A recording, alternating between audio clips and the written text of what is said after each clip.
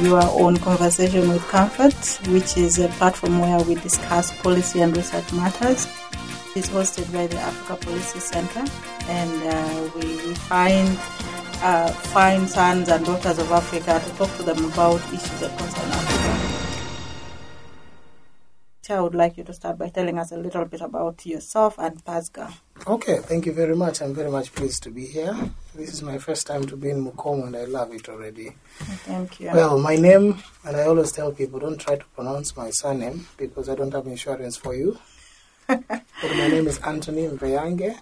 I'm the Executive Director for the Partnership for African Social and Governance Research, headquartered in Nairobi. PASGR is an American-based organization, but co-registered in Nairobi, Kenya. It was set up in 2011 with the mission of advancing research, excellence in public policy and governance in Africa.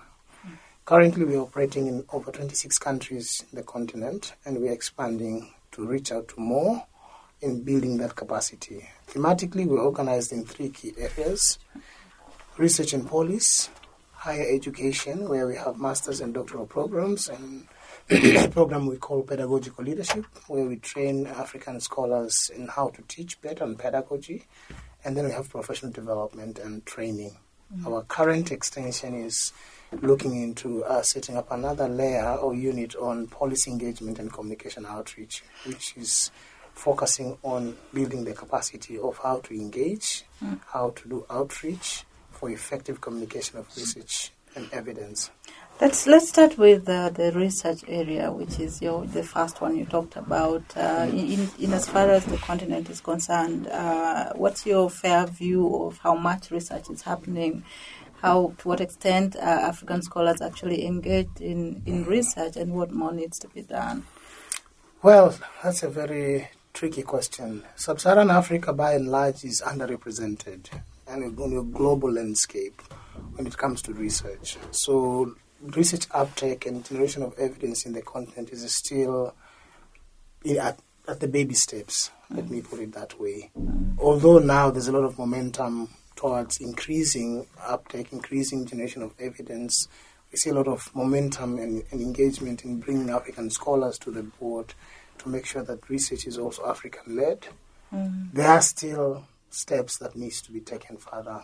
I think research in the continent, especially in areas that are pressing, public policy that are emerging issues, has not received enough support and attention, and there's room for actually doing more. And we see that a lot now that COVID is going down. We see countries, we see donors, partners who are very keen on what is happening in Africa, because by and large, for the last 2-3 years since the onset of COVID, the continent was understudied, and there's so much that partners in the global north, even in the global south, don't know yet about what is happening in the country. So there's a lot of appetite for research. There's a lot of appetite for building the needed capacity to do good and robust and rigorous research.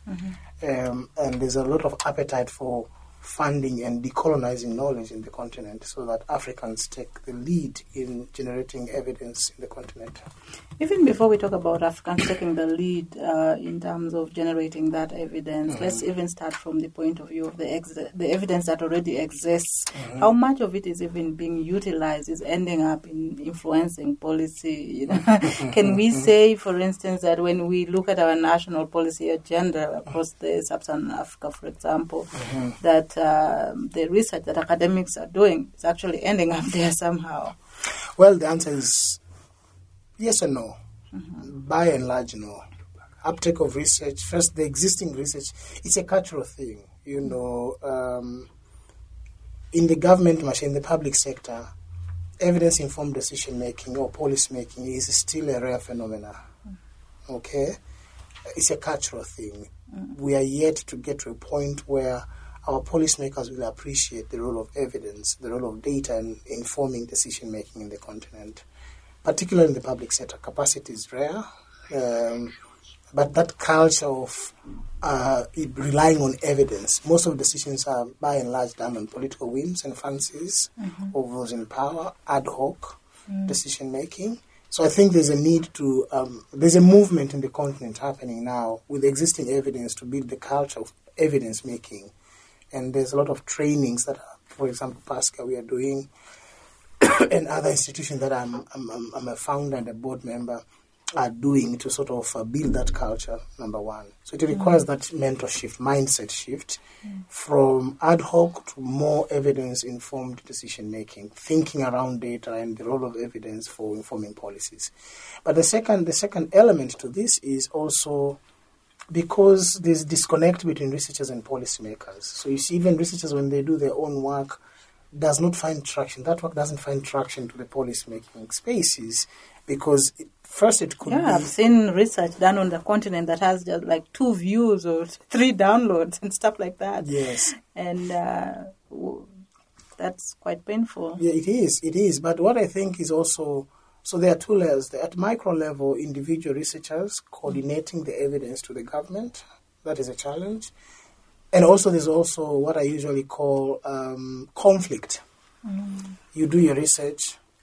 First of all, there's a conversation we're having now with some donors in the West in terms of how do we identify researchers and institutions that are generating evidence in Africa. So there's a lot of duplication. And what happens is confusion in policymakers, because you would walk into a policymaker's office with evidence. I would walk in with evidence. Someone else would walk in with evidence. And sometimes contradictory. Yes. So policymakers are stranded and they end up not... So there's a need to have a cohesive way of how do we galvanize evidence and share with policymakers. That's very important. And that also speaks to the need to have researchers who understand the process of how to engage policymakers. So there's a long way to go along that lines. And also there's mistrust. Mistrust in terms of policymakers usually tend to be skeptical. They're very skeptical in terms of what you're producing. They don't understand the rationale. And most often, because we tend to poke holes in what they do, they're also defensive. Yeah. But at the same time, researchers and academicians, they tend to push their own agenda, which may or may not necessarily speak to the challenges that policymakers are interested in, do not answer the problems that policymakers are facing. So you see that disconnect create tensions all the time.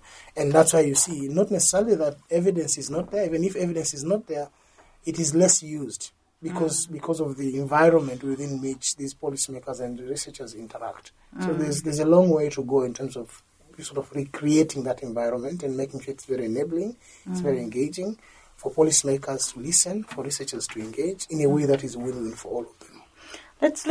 Earlier on, it's really important, and earlier on you said something very profound about research, the Busia effect. The fact that a lot of research happens in a place and then, the community remains the same in spite of such research producing excellent knowledge and so on. And the thing that gives me concern is to what extent is research even relevant if a particular community can be the subject of research for so many years and then it just never changes. It remains the same, at least if you're using one indicator of poverty.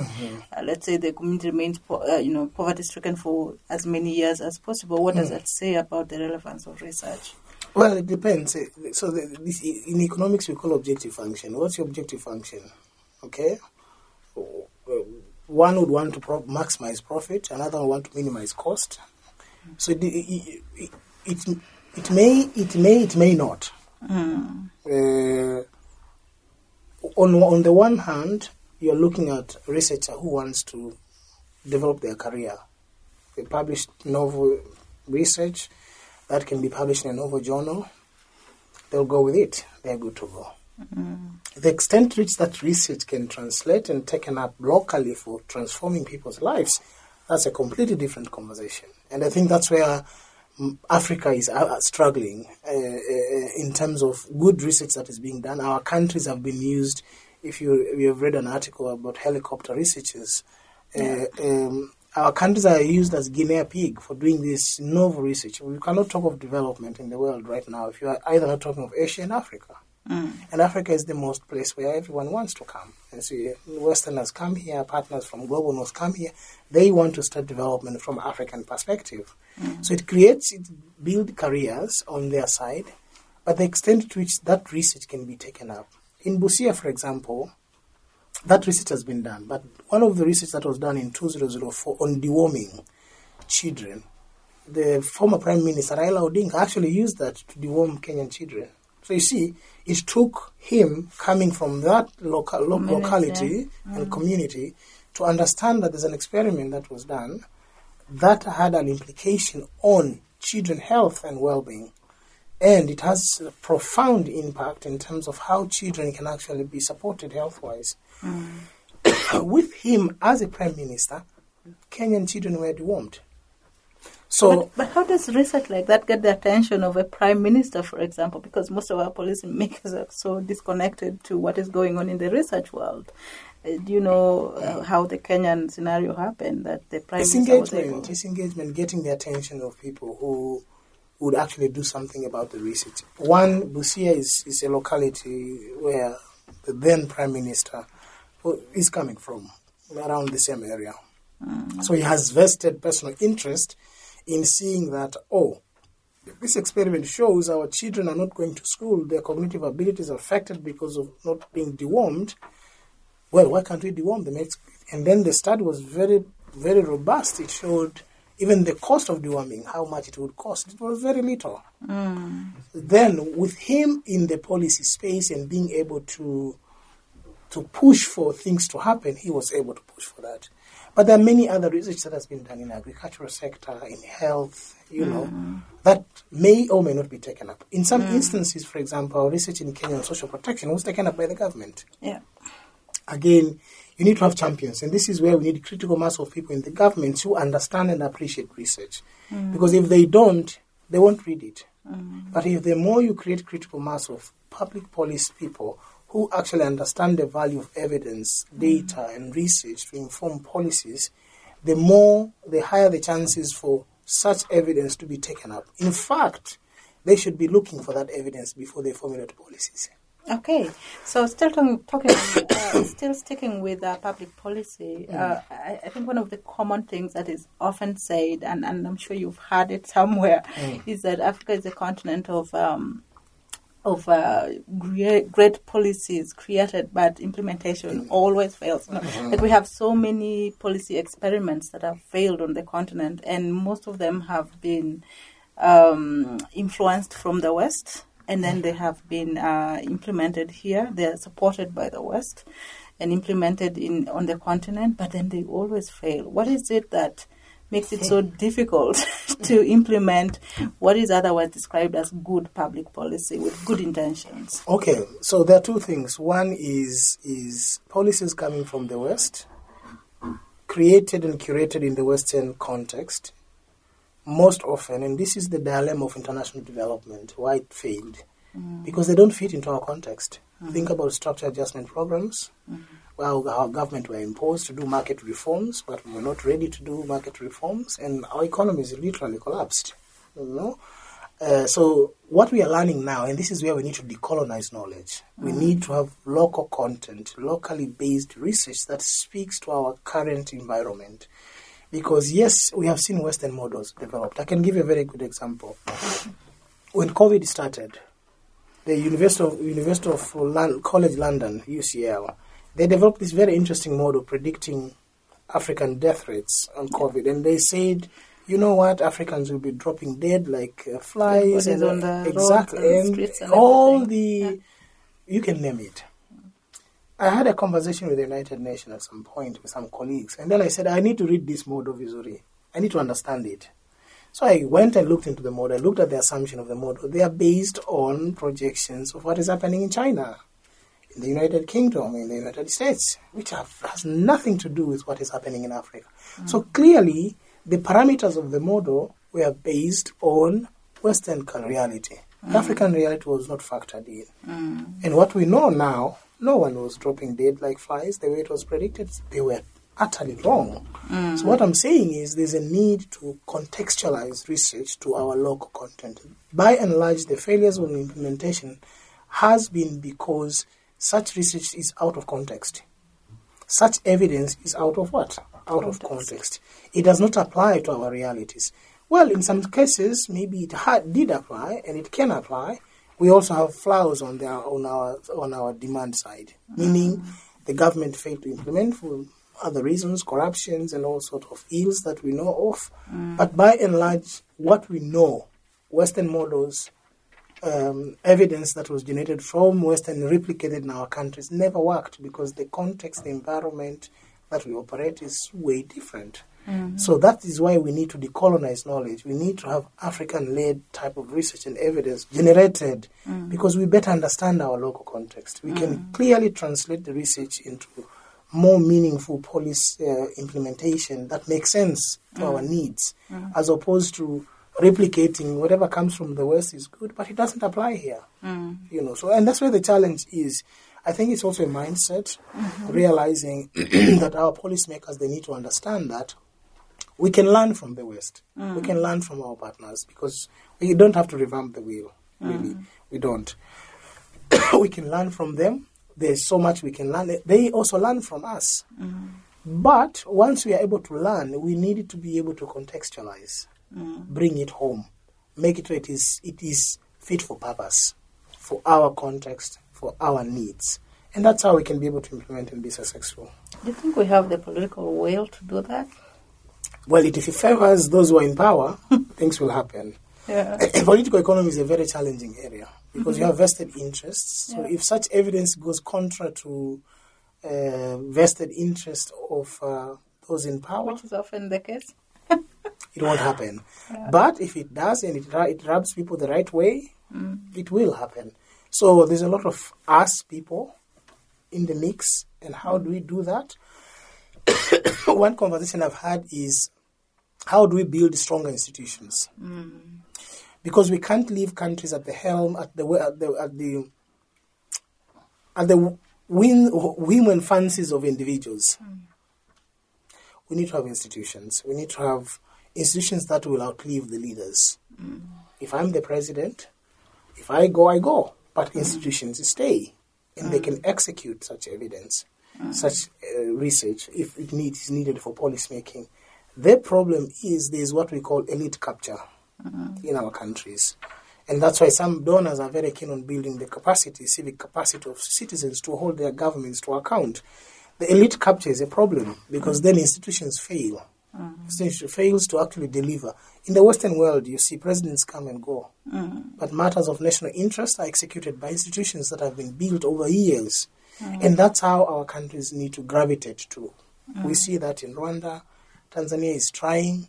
We saw the transition of the presidents because there are institutions in place to oversee actual implementation of some of the things of national interests. And I think that's, until we get there, it's a struggle.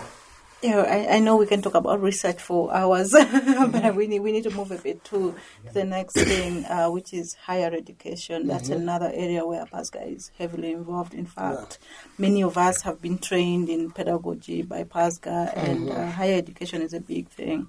But with COVID, we also saw that the stands on which higher education is built is not that firm after all, in most of our countries, and we've had such high impact on the institutions themselves, and even having to rethink how teaching happens, what happens in the classroom, and the mechanism by which we teach. Are there any new things that PASGR is doing just to be able to build the capacity? Because most of us lecturers are dinosaurs of yesterday. We have been in the system for a long time using the old methods. What can we actually do in order to minimize on the impact that COVID-19 has had on higher education? But I guess I can also add that it's not just higher education. We are talking about it impacted in this country. At least the lower levels were closed for close to 2 years. So that at some point is going to have even greater impact on higher education in the future. And yet we are here. Oh, that's a 2 hours question. Just one question. I know. First, I think PEDO's intervention was a blessing in disguise in many ways. It was a foresight in many ways, because when it was started, no one knew COVID is going to come. It started in 2018, and then when COVID came, we flipped into online. And one thing that we've learned of many lessons from PEDO is the need to institutionalize learning, the need to build capacity, and have the relevant infrastructure needed to execute blended learning. this pedagogy where students rely on a lecturer, they go empty-headed, and lecturer gives manna from heaven is outdated. Let's say, and I want to speak to one of the, I think, admirable university in Africa, African Leadership University. They have a very interesting model where students' learning is experiential. That's in Nairobi. It's in Kigali and Mauritius. Okay. They move from pedagogy to andragogy to heterogogy.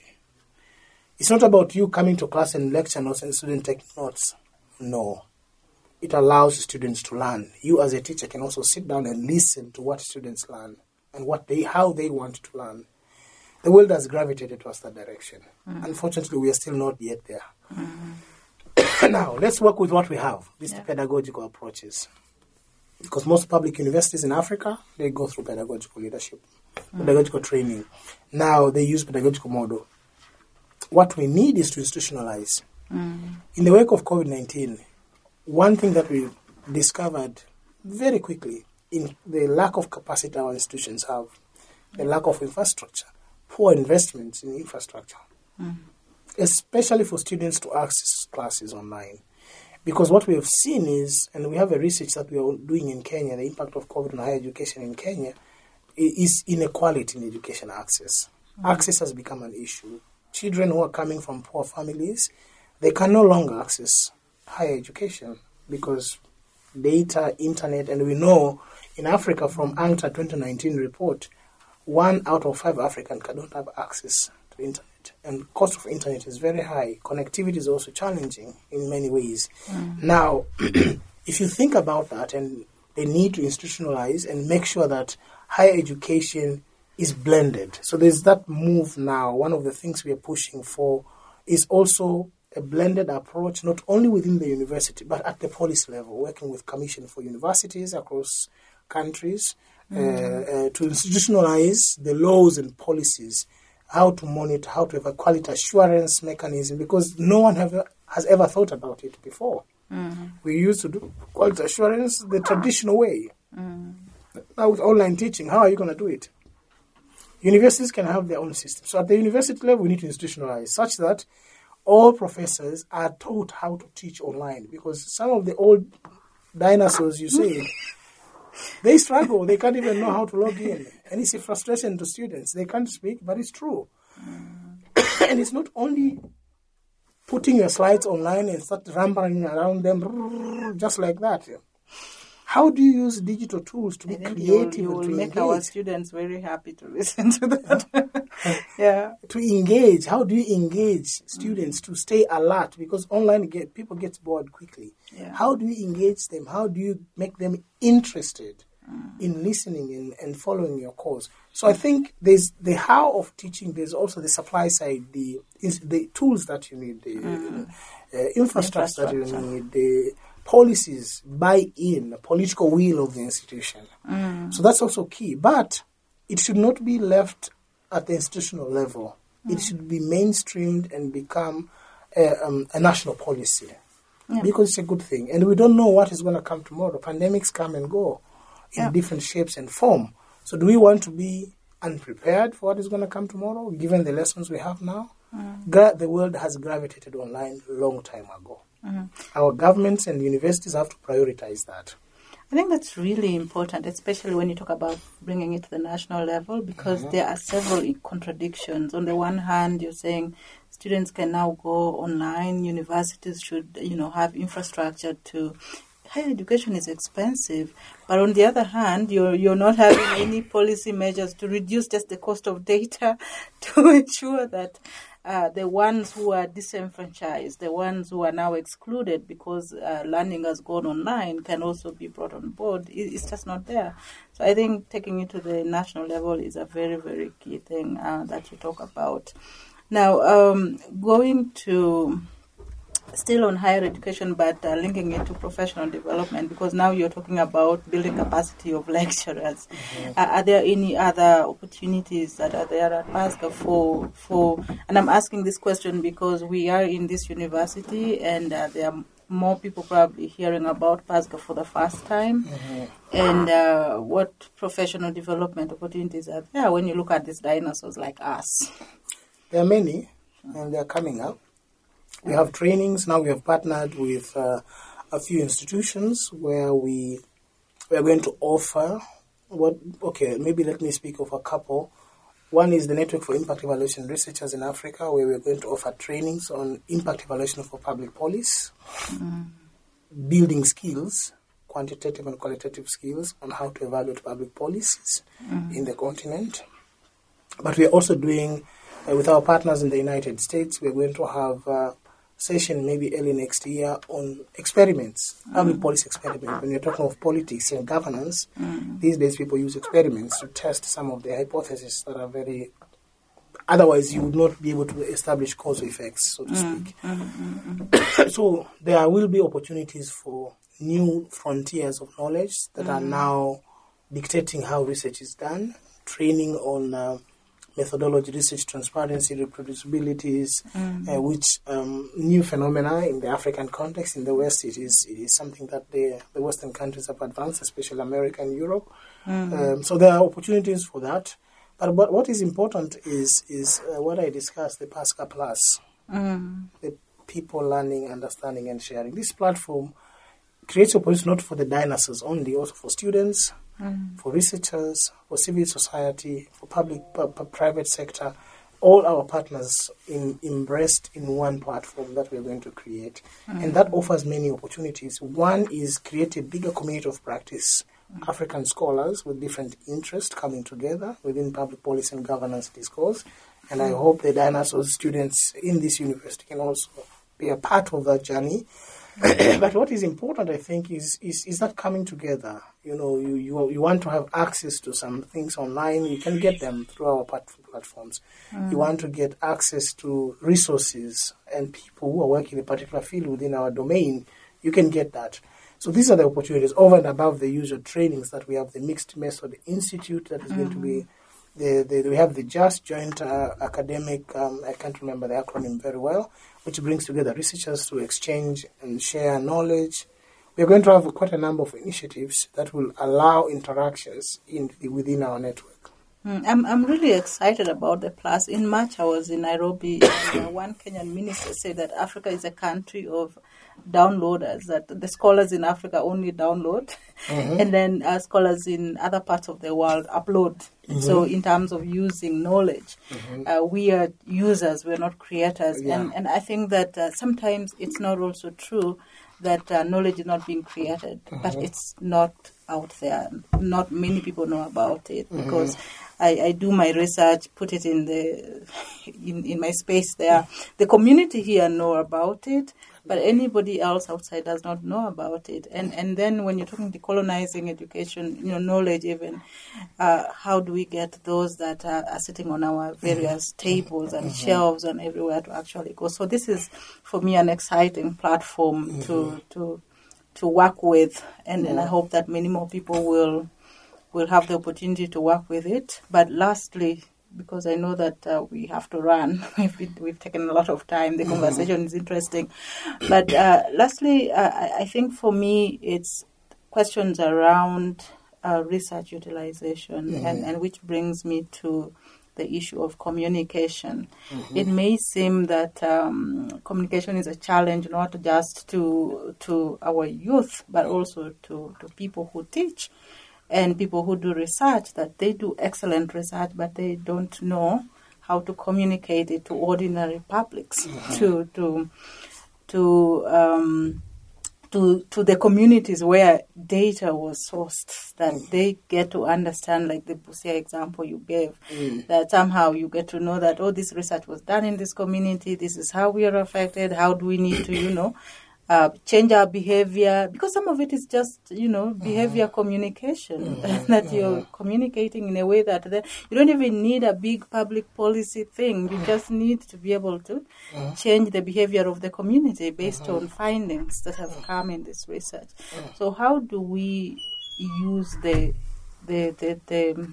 tools of communication to ensure that the various layers of partners, of publics, from policymakers to communities actually understand what has been done. Okay, so that's uptake, basically. Utilization in the sense of uptake and engagement. And identifying, first of all, I think is to identify, to map out who are these stakeholders, who are these people, beneficiaries of the research that is being produced. That's key. Because if you don't have the clear mapping of who is who, you're likely going to go in the wrong direction. Who is likely to benefit from the research? Number one. And I think if I am to borrow our concept of utafiti sera, they need to have co-creation. Remind me what utafiti sera in English is? Research policy. Research policy platform. So this is where the co-creation, the co-ownership of the evidence, of the generation of that evidence, and of the evidence is key.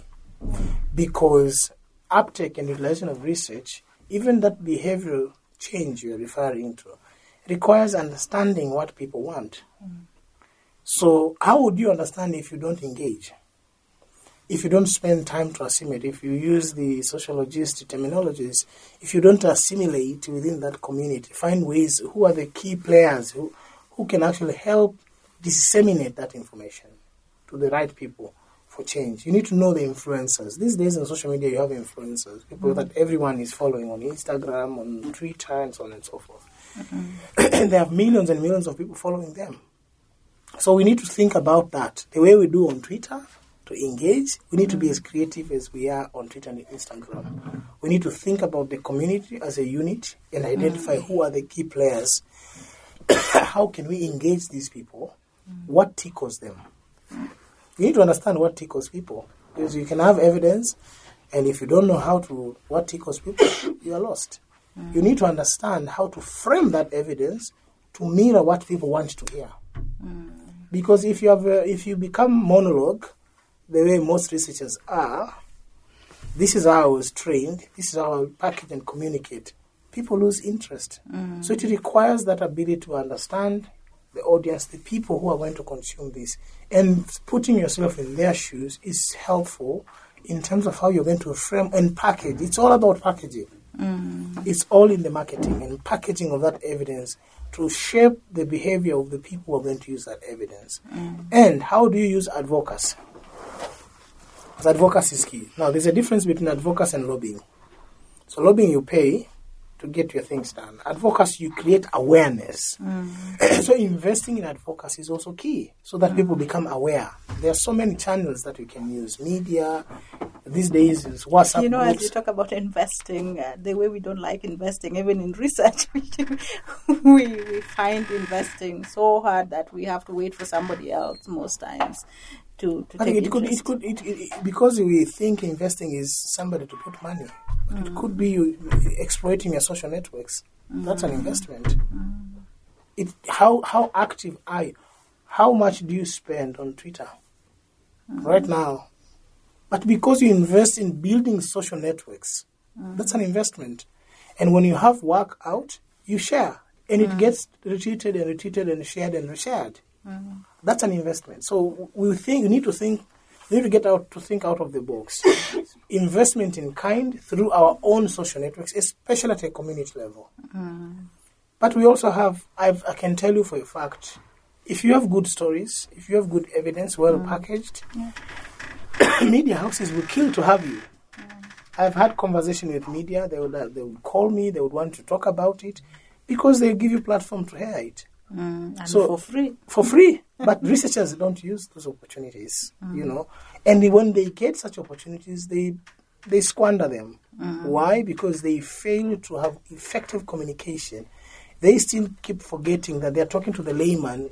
And layman wants something that they can easily digest and make sense of. I'm laughing because you reminded me of one economist that was invited on television, and I felt like I had gone back to my economics class, economics 100, 101. And I thought, okay, I actually studied economics. How many people are understanding what these people are talking on television, But you're an economist and you're speaking very simple language that anybody who's going to watch this program is going to be happy to engage with, because most times we think that we must bring the language of the classroom, of the textbook to the media. And we miss out. And we miss out big time, because the magic is in the simplicity. If you can't make it simple for someone, a layman, to understand, you don't know what you're saying. For me, that's my philosophy. If you're good at what you do, you'll be able to break down and make it simple for everyone to understand.